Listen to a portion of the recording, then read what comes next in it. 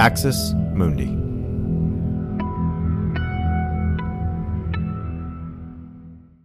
You're listening to an Irreverent podcast. Visit irreverent.fm for more content from our amazing lineup of creators.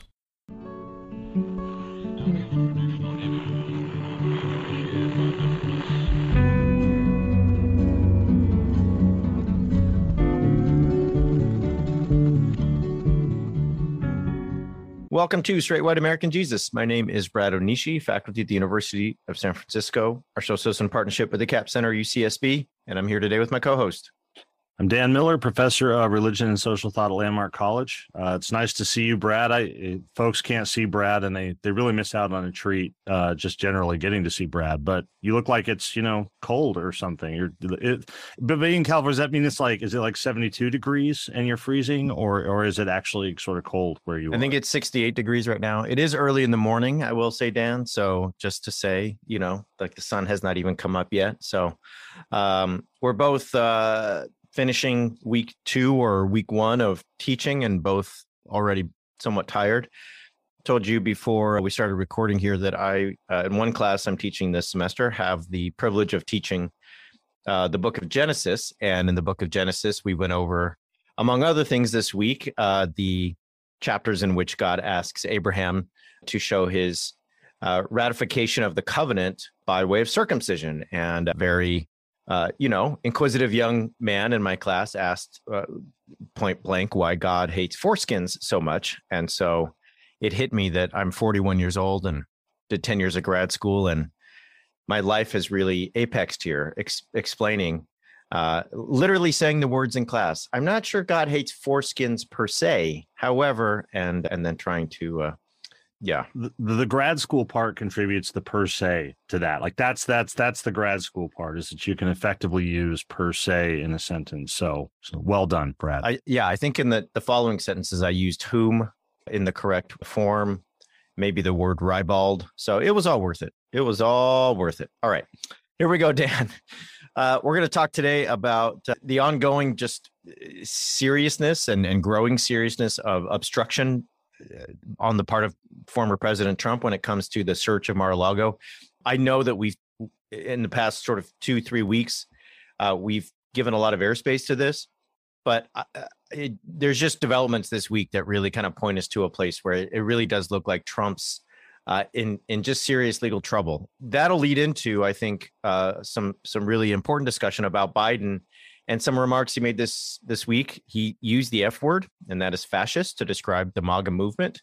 And he gave a speech last night at Independence Hall in Philadelphia that was, in many ways, I thought very strong, especially for Biden and Biden's kind of careful, moderate kind of tone that he often takes. So we'll get into that.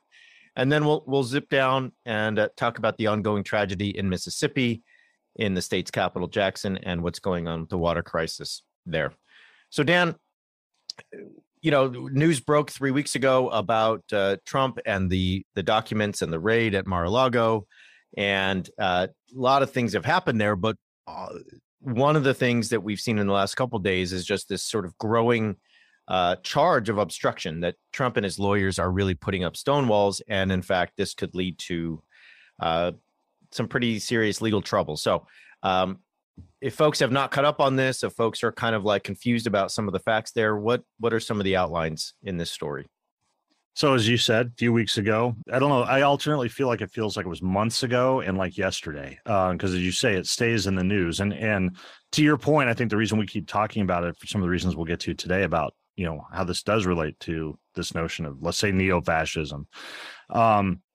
But so it keeps ramping up. At first, you had the easy dismissals. This is an overreach. They're just after Trump about documents that should have been turned over, for record keeping. And then it turned out there were classified documents, and we can recall, and people can Google it, Trump saying this was unnecessary. You could have just asked for the documents. I would have given it to you. And then it turns out that there was a subpoena for classified documents in June.